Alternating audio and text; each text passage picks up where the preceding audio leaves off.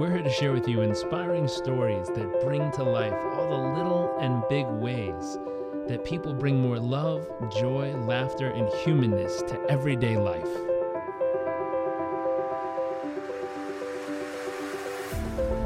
Our focus is the hunt for those little moments that refuel the human soul and reminds us what life is really all about. I invite you to sit back, enjoy the moments, enjoy the stories, the adventures, and the journeys.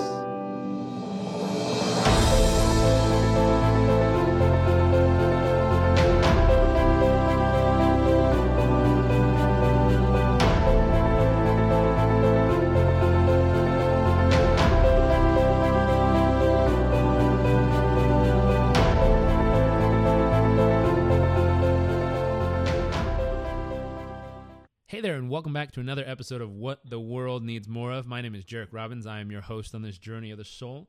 Today we have a special guest that I met on Instagram because I observed all the awesomeness she was up to in her profile, and I reached out and asked her if she'd be willing to jump on and share a little bit about her life, her story, her journey, and what makes her her.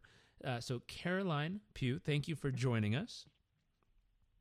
Thank you so much for having me. We are thrilled. We're going to dive into the question of the show, which is, what do you believe the world needs more of?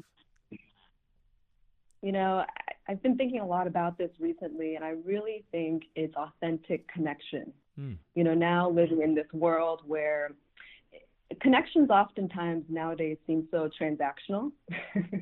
And I think the exchanges that happen, it's kind of like either a like for like type of conversation, or it's just very like, if you do something for me, then I'll do something for you. And I think I would really love for people to start thinking about what would happen if you just, number one, listened to the other people across the room from you, and especially to those that are very, very different from you and have amazing stories that you may not even realize because you're just seeing it for the surface.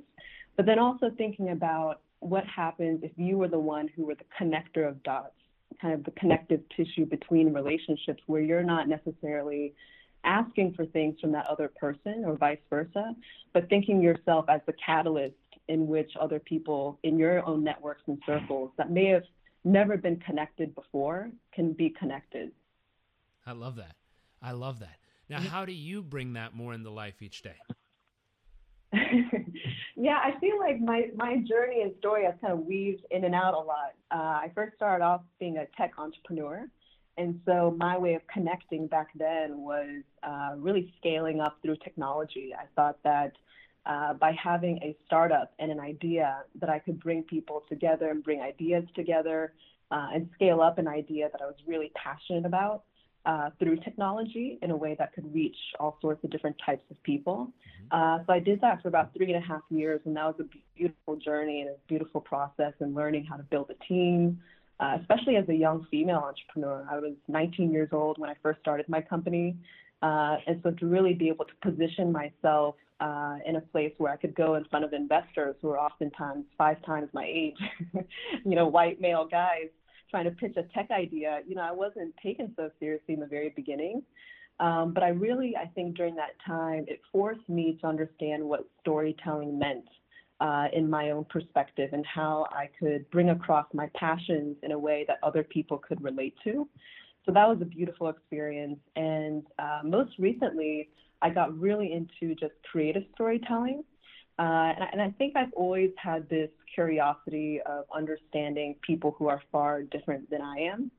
And I live in Washington, D.C. now, and I feel like there's this emerging creative economy that's happening here where there's, for example, 48 different music and art venues just within the D.C. City alone. And a lot of people don't realize that. People just look at D.C. as kind of this politics town and just look at it for the White House.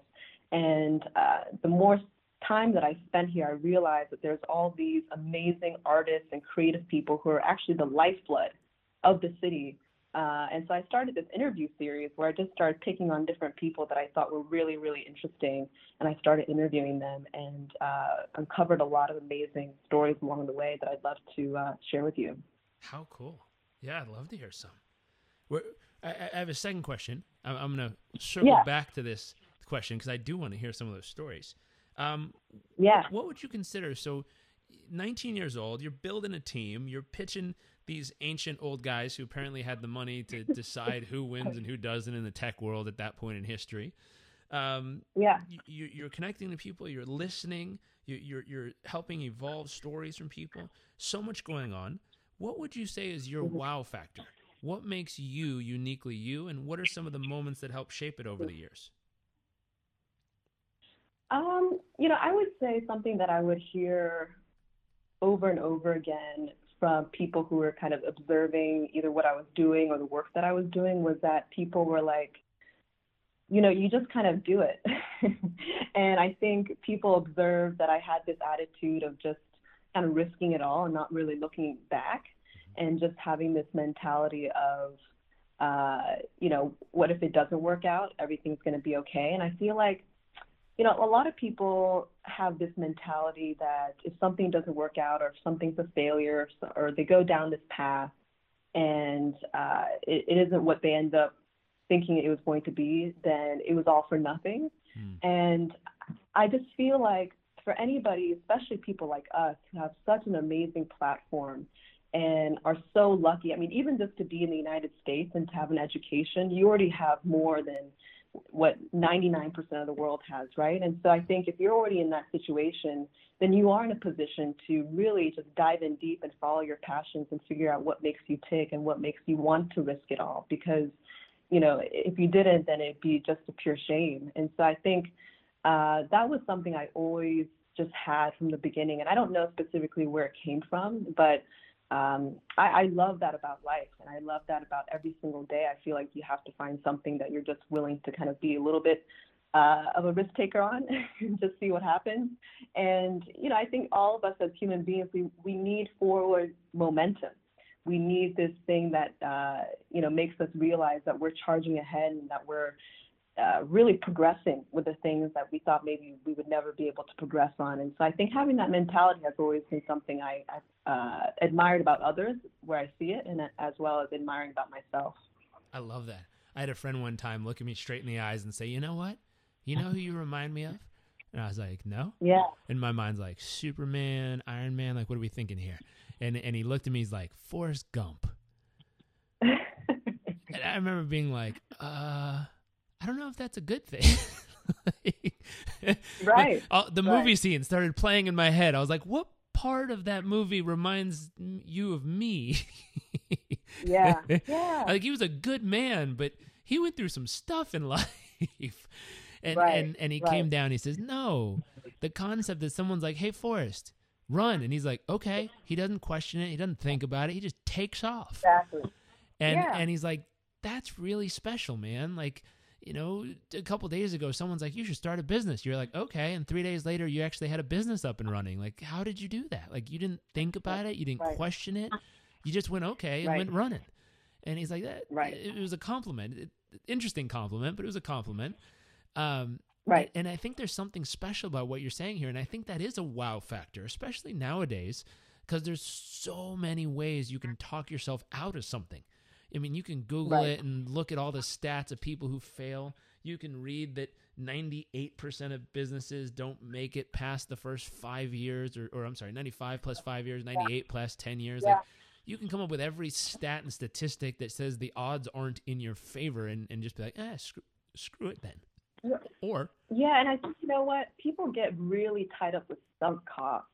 Yeah. People say, well, I already went to law school and I already spent all this money, that I have to become a lawyer, even though they don't really want to be. And it's like, we need to just get away from the idea of sunk costs, because this is your life. This is your everyday being as a person. And so if you're not spending the time how you really want to be spending it, then throw sunk cost out the window, So smart.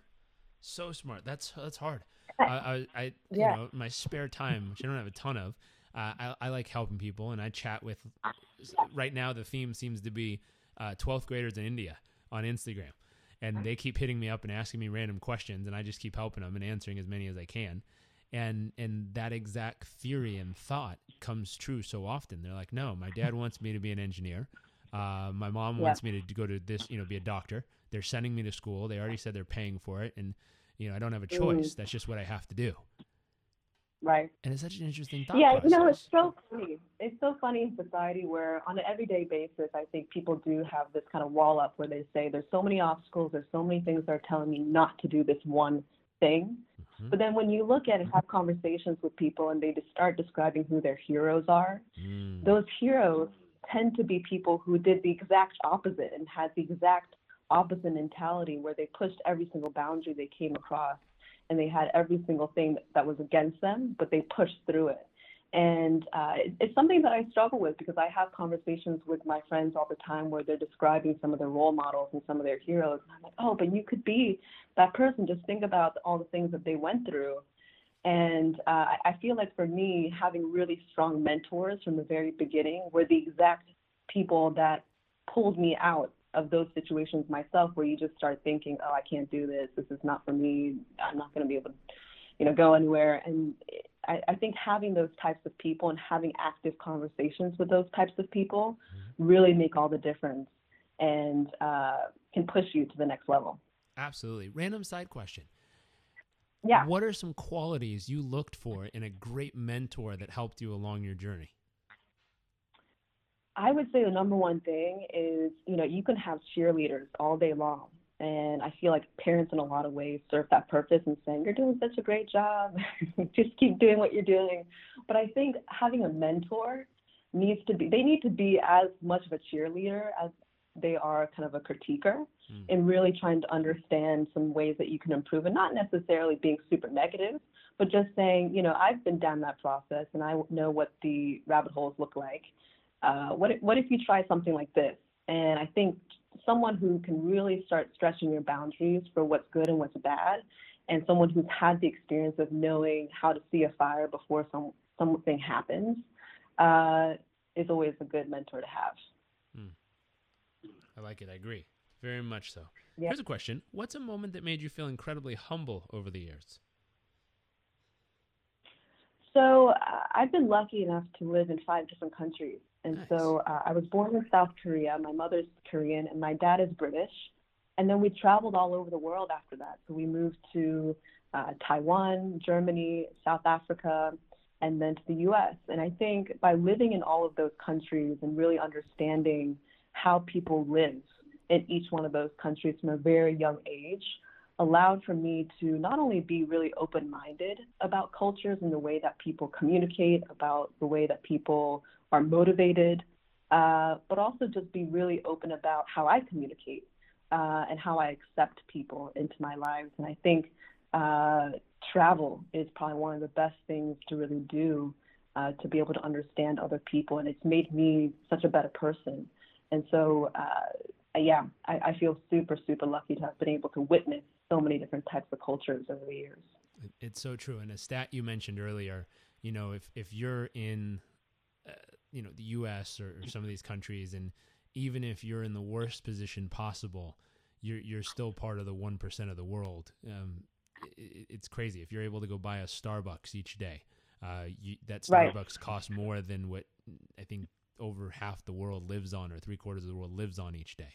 It's in U.S. equivalent. It's bananas. I used to live in a village in Uganda, and it changes your entire perspective of life, having the ability to travel and see, and more than see, but experience how people live. I think a homestay in Thailand was something that changed my whole perspective, because it was one thing to kind of like take a trip and see the pretty places and look out the window of the bus and go, wow, that's interesting. And it's another thing to get invited to live in someone's home where you realize what it's actually like. And you get to sleep on the mat on the ground, and they give you a bucket and they fill it with water and say, go ahead. And you walk outside and learn how to give yourself a sponge bath. No toilets, no running water, no electricity, like the village life. There's something special about that, because you come back and humble in a different way. And if the shanty towns in South Africa were something that blew my mind, and looking up the hill and seeing these giant houses in Cape Town, and then looking at the bottom of the hill and seeing people live in these little tin homes that they created for themselves, and they're still happy, they're still beautiful. It's just, it is humbling. What a beautiful piece. What about a moment that left you in a state of awe? I think talking to people. I'll tell you one story that I recently had, and I think this was truly one of the most awful moments in my life, which was talking to this man, Charlie Bolden. And he was the last director of NASA, and he was also a former astronaut. And so he was on the Columbia missions, the Discovery mission. He helped put the Hubble telescope into space. And I just cold emailed him and I said, I really want to understand how you did what you did as a person and how you experienced all those things at a very young age. Because he was one of the first African American astronauts. He was the first African American director of NASA. He was appointed by Obama in 2008. And, you know, clearly he was someone that had been through so many obstacles of his own, but yet was so successful in the end and now is able to share his story all around the world. And so, you know, I reached out to him and he was like, yeah, let's have dinner. I'm going to invite my daughter too. He was like, I think you'd really like my daughter. And the fact that he automatically CC'd half his family on the email thread, I mean, he CC'd his wife, you know, just told so much about the character that he has and just what he wants to share with the world. And so we started talking at dinner, and he was telling me about his experience of how he first got into space. And he actually started off as a pilot in the Navy, and he was turned down over and over again for the color of his skin. But he knew he really wanted to do it, and he always had this fantasy growing up of being a pilot. You know, whenever anybody would ask him, well, what do you want to be when you grow up? He'd always say, I want to be a pilot. And people would always tell him that he couldn't be one because of his skin. And so he ended up becoming this pilot in the Navy. He was one of the best ones, and everybody said, you know, you should apply to be an astronaut. And NASA has this kind of casting call every year where they have this call for astronauts. He's like, no, I can't do that. I don't know if I can do that. I barely made it as a pilot. And so he finally applied through the pressure of his friends, and he got it. And he started training, and he's describing this experience of the 3 months training before they actually go into the first flight that he had ever been on. And, you know, they go through all the simulations, and they go through all the scenarios of, you know, something goes wrong, and they're just mentally and physically preparing you for everything. And he was like, I barely saw my friends and my family during this time. And it was such an exciting time because in a lot of ways, he was saying that this moment felt like it was his supreme destiny. Like, I really believe that everybody has a supreme destiny in life, whether or not they realize it or know exactly what it is during the course of their lifetime. But I think when it happens, you know exactly what it is. And so he was describing this moment to me as like, me going to space is my supreme destiny. And this was the moment. And so he starts describing to me the day that they go into space. And so they go into the aircraft, and he's sitting there, and they start hearing the rumbling of the engine, and it's so real. And what happens is it kind of tips back. And he was like, yeah, it takes 7.5 minutes to actually get into space, get into orbit. And within the first 3 minutes, you know, they're flying out, and all these alarms start going off. And it was the engine failure alarm. And everybody's scrambling. It's 7 of them inside, and they're all scrambling because they know that if they aren't able to fix it soon, that they probably won't be able to make it home.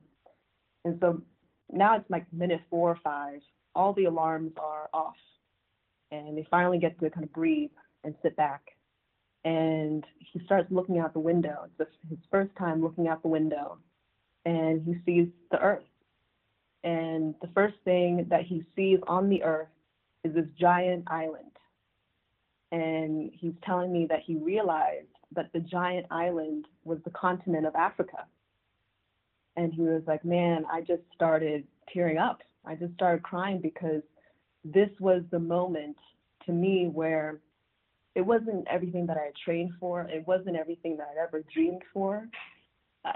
And I knew that I felt like I was going to be a representative of the United States in that moment. But he was like, in that moment, I felt like I was a representative of our Earth, because he really saw it for what it was. And he said the thing that he will always remember and never forget about that specific image is that there's no division lines. You know, you see the Earth for what it is, and there's no lines or divisions. And he was like, that's the way that the world is supposed to be. And that story that he told me, and how he went through that whole process and how he achieved that dream. And then when he achieved it, it was 100 times more powerful than he could ever imagine. I mean, that moment for him was almost 40 years ago, and still telling that story over again, he was getting emotional, and you could tell that it was also emotional for his daughter and just the moment in general. And so it stuck with me in the fact that, you can have those moments, you can have those dreams, and they will absolutely come true if sometimes you push yourself in the right direction in first step, which for him was being that pilot, and then kind of having that support network and those people who are not only your cheerleaders, but also people who will critique you and say, no, you can actually do this, will get you to that level. And so I will always remember that story, and I always think about that whenever I feel like I can't do something. Mm-mm. So powerful, and so important too, to be able to overcome those barriers, to be able to continually keep moving forward. I'm curious what drove him to have the gumption, to have the faith in himself, to have the belief to keep moving forward regardless of how many obstacles continued showing up. And what a beautiful result to be able to get to. But I wonder what was that force? Was it faith? Was it him having great mentors and cheerleaders around him? Was it him just not willing to give up? When I have conversations with these types of people, I really get the notion that they start really believing in that if it isn't for them, that no one else may do it, and that they really have the responsibility to give it their all and to get it done, or else it may never happen. And so I think having that type of feeling of just stark responsibility is oftentimes the times when people get across that finish line. The responsibility to keep moving forward.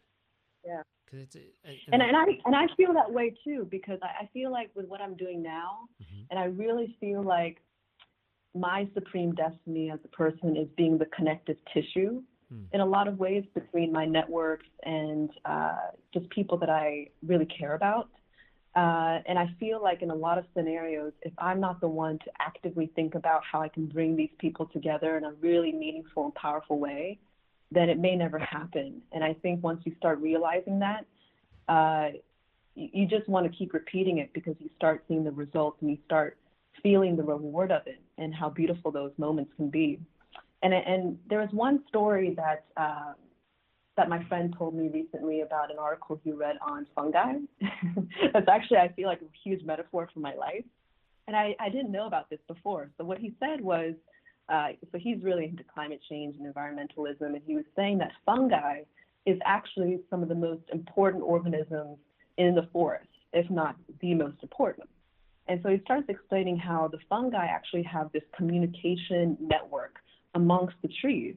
And what happens is they sense how much nutrients or nutrient deficiency that a tree has, and then it communicates it with the other trees. And so what they're able to do is pump nutrients to the trees through this detection and communication network.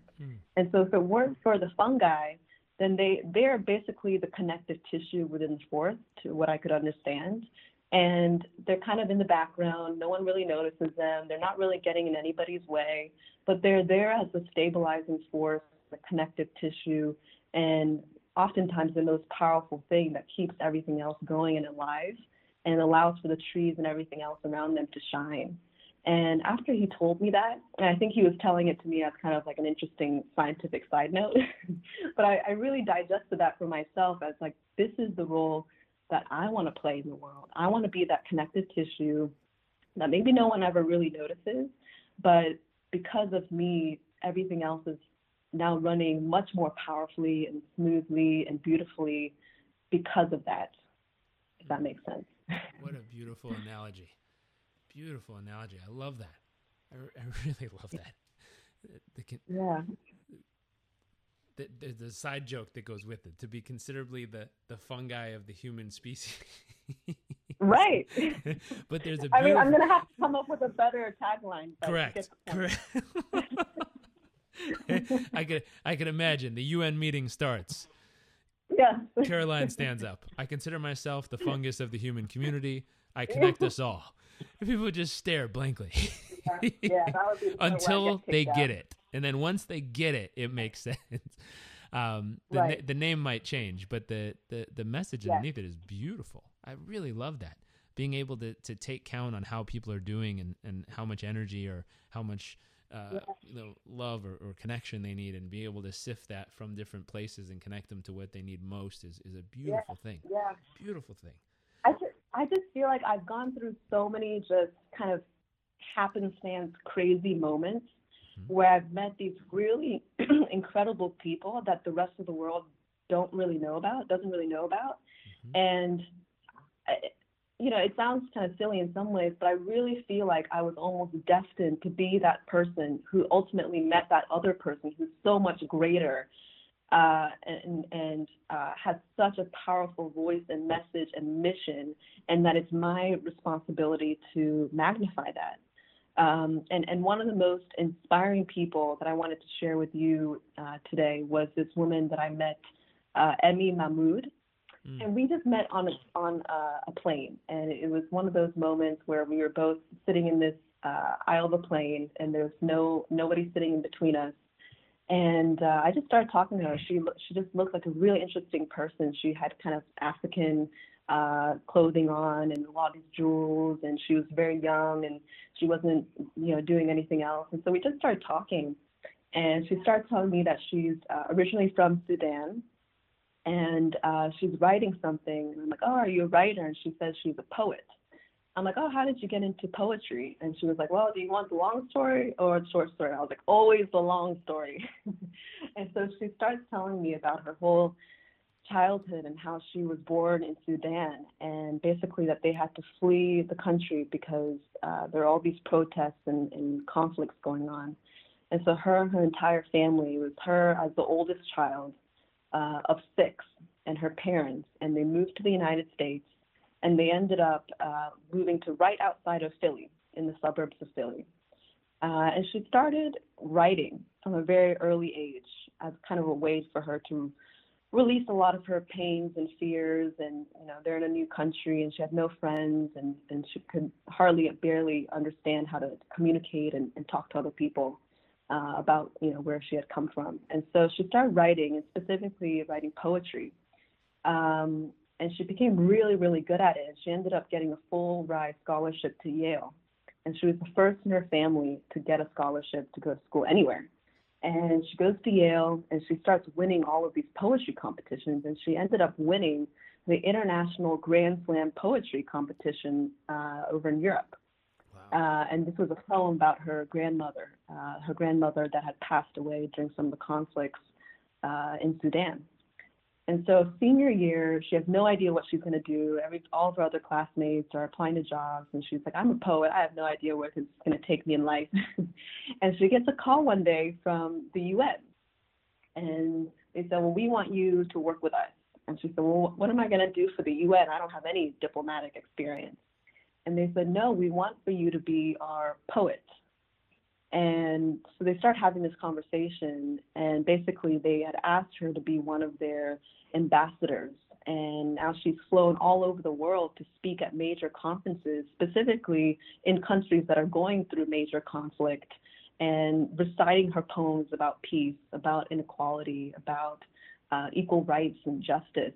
And, she's 23 years old. And so I'm sitting next to her on the plane. I'm like, wow, this girl is so impressive. And she's literally living the life. I mean, her passion is poetry, and she's so good at it, clearly one of the best in the world today. And then now she's being flown all over the world to spread this message. How amazing is that? And so I asked her, well, what's next? It sounds like you have the whole world ahead of you. And she was like, well, I'm writing this book, and it's going to be published, and it's a collection of all my poems, but, that's not what I'm really excited about. I'm actually really excited about this march I'm planning on doing. And I said, oh, what march are you doing? And she was like, well, she started telling me about how, a lot of the protests that happen in Sudan, people get killed and people get jailed by their own government. And most of the time, they're just immediately shut down, and there's just no such thing as peaceful protests in her country. Mm-hmm. And so she was like, I want to do the first peaceful protest in Sudan. And I really want to do a walk a march from one side of the country to the other in peace. And whether it's by myself or whether it's with other people, I just want to prove that it's possible. And I was like, wow. And I just immediately started thinking, like, how is she going to do this? As a 23-year-old girl, how is she actually going to be able to pull this off? But I could tell that when she was talking about it, there's just this pure gumption that she had, this pure confidence in knowing that she would pull it off. And like I was saying before, if she wasn't the one to do it, then it would probably never happen. And so I started asking more questions about it. And I said, well, when are you going to do this? You know, how's it going to happen? Do you have security? And she was like, well, I'm going to do it in January. And I was like, why January? And she was like, that's when Martin Luther King did his march. And I want to do it on his anniversary. And it's just going to happen. And so this was back in October that I had this conversation with her. And so we exchanged contact information. We exchanged all of our social media stuff. And she was like, yeah, keep track of what I'm doing because it's going to happen. I'd love for you to see it. And so months passed by. I'm watching in January. I'm like looking through all my feeds, trying to see if there's any photos, if there's any news of this march that's happening, and there's nothing. And so I'm just thinking either it hasn't happened yet or something happened, you know, because there's just nothing about it. And I felt like the whole world would know at this point. And finally, a few weeks passed, and it's February, and I start seeing all these photos. And basically what had happened was she walked for 31 days straight across the country of Sudan, and she started by herself. And by the end of it, she had thousands of people walking with her. And I started seeing all these photos, and I think I was at my office. It was like 10 o'clock in the morning one day, and I was just like so emotional about it. I was like, she did it. And everybody else around me was like, what's happening? Who did what? And, you know, it was just something I couldn't even explain. And so I gave it a few more weeks, and I finally called her. And I was like, when are we going to talk about this, Emmy? Like, tell me all about this experience. And so she finally comes and visits me to DC, and she tells me how she pulls it off. And basically what she did was she started going around. She ended up going to Sudan a month before the march. And she started going to all these villages and all these community centers within the villages, as well as the schools. And she started kind of giving these recitals of her poems and started telling her story. And she didn't really tell anybody specifically what the march was or that she was really doing it, but just really was sharing her message in terms of, I'm a young poet. I'm really trying to bring positivity into the world and bring people together through this cause and through my medium, which is poetry. And people really started following her. And by the time she announced that she was starting her march, people were following her throughout this entire month. And so people just showed up. And she started telling me about how halfway through the march, the government and the military started to intervene, and they tried to almost even kidnap her. And, you know, at one point she fell and she really hurt her knee, and she didn't know if she was going to be able to continue the walk. But she kept on going because I think, again, she was like, if I don't continue to do this, if I don't finish this, then no one else will. And so anyway, she's telling me this whole story. And of course, it's like that was the supreme destiny of her life thus far. I mean, I know she'll do much more amazing things as well. But, you know, to me, that story, it's the same with like Charlie and Emmy. You know, these are both people who literally had so many things against them from the very, very beginning, where people shut doors in their faces. They had nothing when they were growing up. They just had a dream, and they had kind of a framework for a dream. It wasn't even something necessarily concrete, like I will be an astronaut one day or I will go into space one day. But it just kind of happened as they kept building, and they kept having this sense of responsibility that they had to own this thing, this vision, this fantasy that had to come true. And, you know, and it's just so beautiful knowing that these people were able to do that coming from so little. And the last thing that I'll share on the Emmy piece was when she came to visit me in DC, we were on a walk, and we were in this park, and there's this parking lot, and there are all these big cars there. We were just kind of commenting on how big these cars were. And it's just like in America, it's like, all these people drive these huge cars, and oftentimes there's just one person that owns it or drives it. And then we come across this like tiny little car. And she was like, but then there's this tiny little car and it's so ugly. And why would anybody want to squeeze into this tiny little car that looks so uncomfortable? It just doesn't make any sense. And so I go around to look at the car, and it's a Ferrari. And to me, what she had observed in that moment, you know, after she had told this amazing story of how she pulled off this march, it was the actual like metaphor for life. Because it's like all these people, they want these big cars or these fancy tiny little cars that go really fast that have a name on it. But that's not what makes life so great at all. You know, it's the stories of what she had to share, and just even knowing someone like her is what makes life so great. And kind of ending that day with observing that just solidified everything for me. And I feel so lucky to have met her on that plane, and now to be sharing this story with all the amazing people that are listening to this. Such a powerful story, such a beautiful story. And again, goes back to the same thing that you identified earlier, which was she was willing to start walking and willing to be the person who did it regardless of challenges, willing to just start the momentum moving forward and allow things to pick up and begin on their journey. What a beautiful human to have crossed paths with. Yeah. How neat. Here's a question for you. What's your greatest fear?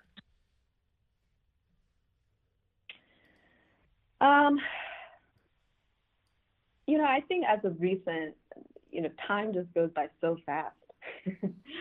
So I just feel like I never have enough time to do everything that I want to. And I know this is just kind of a voice in the back of my mind that's just like, you need to do more, you need to do more. The day is almost over, the year is almost over. And I think us as human beings, we kind of put these natural time clocks, you know, in our minds. And, you know, I was actually reading this book recently. It's All About Timing by Daniel Pink. Mm-hmm. And he did a great, I'm sure you read it, he did a great service by just researching all this timing stuff. And he talked to all these experts and read through all these papers and research.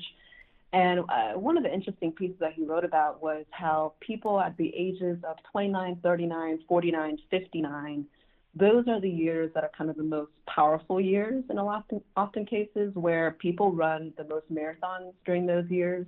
People get the most divorces.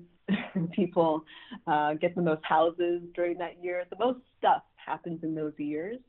And basically the point by sharing that was that people wait until that very year where they're like, oh my God, I'm about to turn 30 or 40 or 50 or whatever it is, to do that thing that they've been holding back the entire time. Maybe it's 2 years, 3 years, or maybe it was the entire decade.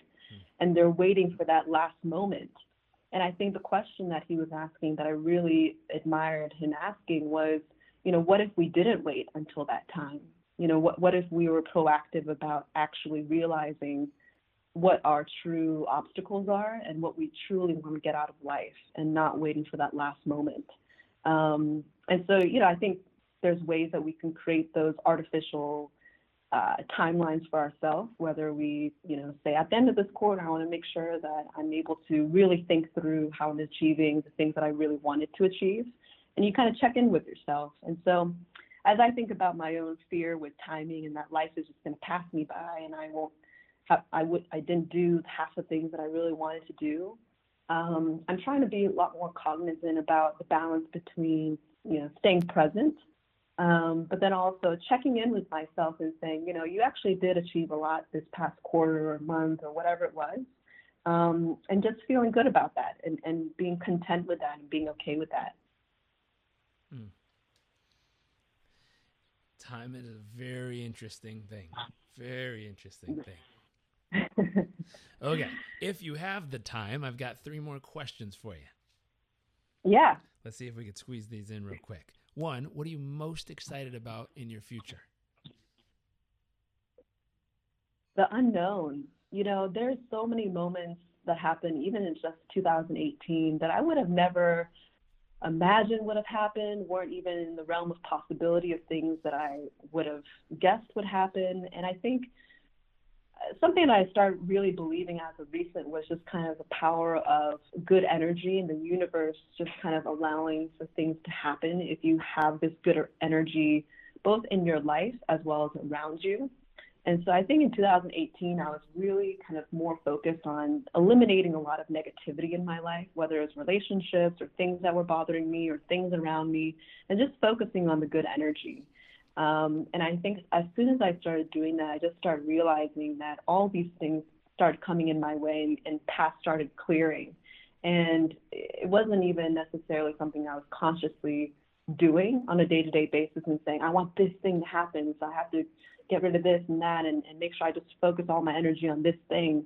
It was just kind of the consciousness of just having good energy around me that allowed for those things to ultimately happen. And so I want to continue on that journey. And I think by doing that, things will just naturally come my way. And I want to be more in that mindset and then not maybe plan too much about like this thing has to happen by this time and et cetera, et cetera. I like that. I like what you said too, eliminating a lot of the stuff that doesn't need to be there. My wife is a huge fan of that concept. We recently moved to Tampa. We bought a house. We were so excited. We decorated it and bought all this stuff, had a bunch of stuff in the garage. And then we decided it was time after a few years to move to our next spot. And so we left all our furniture there. We rented our house out furnished to someone else. We cleared out all the stuff in the garage. The theory was if we haven't touched it in 4 years, we probably don't need it. That all went away. And we cut everything we needed down to probably like 7 or 8 boxes maybe. And so now we moved to San Diego with our 8 boxes and had everything we needed. We moved back to Miami 9 months later with our 8 boxes. And every time we move, we try to get rid of one of the boxes. And I figure if we can keep whittling it down to what we actually just need, it's very, very freeing. And then, like you said, it opens up the opportunity where you have so much flexibility. Like you can move anywhere. You can do anything. There's nothing weighing you down or tying you or holding you or anchoring you to any one spot in life, which is really nice. Yeah. And I think, too, you start realizing how replaceable things are, like things that maybe you thought, wow, if I had ever lost this thing, it would be such a pain to try to recoup that. And I just went through this experience recently. It is a small experience, but it just kind of reminded me how replaceable things are and how much you don't really need in life. Where the other day, my car got broken into, and it was the first time that had ever happened. I literally went inside a coffee store, saw my friend, talked to her, and I was inside the store for like 20 minutes. And then I come back out, it's broad daylight, and there's glass everywhere, and my purse is gone. And it had my laptop, my wallet, and everything inside. And, you know, of course, the default is like, wow, this is going to be such a pain. And as I went through the day, you know, I was like, wow, you know, I really don't need a lot of the things that were even in there. And you start realizing that you really aren't as attached to them as maybe you had thought. And it's so easy to get a replacement on a laptop and to get new credit cards and all that type of stuff. And it just kind of gave you that humbling feeling in terms of understanding now that you don't have to be so attached to those types of things. And then I think also humans get so wrapped up into the doom of, well, what if something like that happens? You know, and oftentimes they spend so much time preparing for the doom and thinking about the doom happening, and not as much being in the present moment, just thinking about all the beautiful things that are in their lives, that they're not really able to appreciate, you know, the present day. And so that whole experience, it just took a matter of hours to kind of get all my files back and to get set up again. And it was a really humbling experience, and just knowing that us as humans today in the 21st century, especially people who are as lucky as we are, we really don't have to be as attached to a lot of these things. It's true. One of the worst yet most beautiful things that happens every so often is when a big fire blazes through a city. It's the worst because it takes away all the stuff that people were so attached to. But on the other side of it, it's the best because people come together, they love on each other, and you always hear the same phrase. You know, we lost all our stuff, but we realized we have what really matters. We have each other. We have this moment. We have our health. And it's like, wow. And the beauty of it is it brings us back to realizing what really matters. Yeah. And And you this, know the sad what? part is all our stuff disappears, but insurance happens or stuff happens and we get some of it back. Right. Right. You know, that reminds me when I was, and I hadn't even thought of this until I just started thinking about this with you, which is when I was living in Taiwan when I was really little, there were all these earthquakes that would happen. And these weren't like super major earthquakes or anything, but they were big enough earthquakes where, you know, sometimes all the dishes would come flying out of your drawers and that sort of thing. And it was always kind of this running joke where it was like this thing that was like, yeah, all of our dishes broke and all of our glasses broke, but we have each other. And all the people within our apartment building, we would literally get around and just kind of laugh about it with each other because like we're like, oh, well, there goes our favorite pottery again, you know. But we were so, it was like a joke, and it was that great reminder that this kind of stuff can happen once a quarter, and an earthquake will, you know, literally smash all your stuff. But we have each other, and we were there together and had the ability to laugh about it together. Yeah, it's beautiful.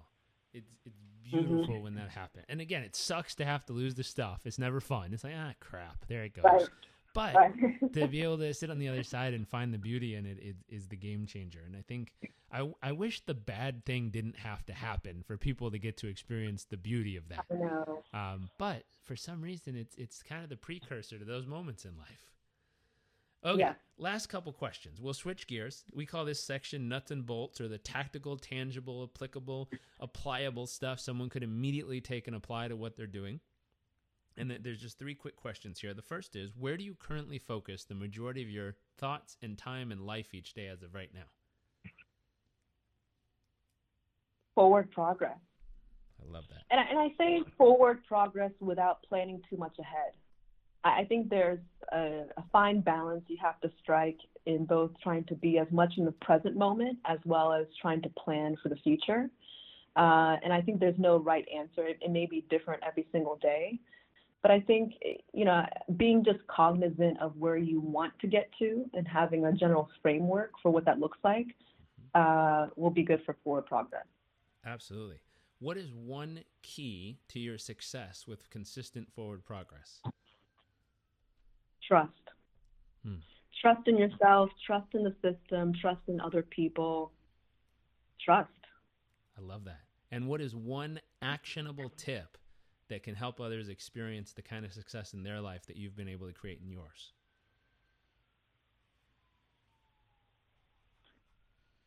People say this all the time, but I really do believe it's true, is just believing in yourself. Hmm. I think once you know, I was reading some articles about some people who have won Oscars or who have, you know, now in positions where they would have never guessed that they would be in. And what they would oftentimes do, and I think what a lot of people do, is they kind of have these fantasies of what that would look like. And so, you know, whether it's in their you know, rehearsing their Oscar speech in the shower, or they're thinking about what it would be like to win this award or to get you know, to have a best-selling book. They start thinking about those things and fantasizing about them from a very early age or from very early on. And what you start seeing happening is that those things start coming true. And I think it's because it wasn't necessarily this overconfidence that they had, but they started really believing that they could get to that point by actually thinking through the steps of what that would even look like in their minds. And I think as soon as you start painting that picture, the really vivid picture of what that could actually be, it makes you want it even more. And that sometimes can be the greatest boost of energy and motivation that you need. And so I think starting to go down the path of saying, I could do something and I can do this thing, and start painting that picture and fantasizing about it, that could be some of the best brainstorming you could ever do.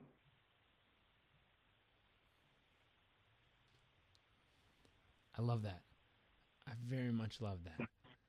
Well, Caroline, thank you, thank you, thank you for coming to join us. Thank you for sharing so many stories and so much of what you're up to with us. If people are interested to know Mm-hmm. more or where they could find those stories you were talking about, the interviews, where do they go Yeah, to find more about you? Where do they go to listen to some of those interviews? yeah. So for the interviews, it's called My DC Story. all one word, and it's on an Instagram page. We're also going to be launching a website. And I do a lot of my stuff on Instagram. So Caroline_Pugh, and then my DC story. I love it.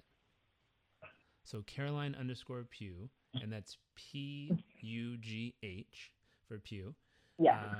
And then what was the second one? My DC story. My DC story. Very cool. Well, again, thank you for joining us. It was a pleasure having you.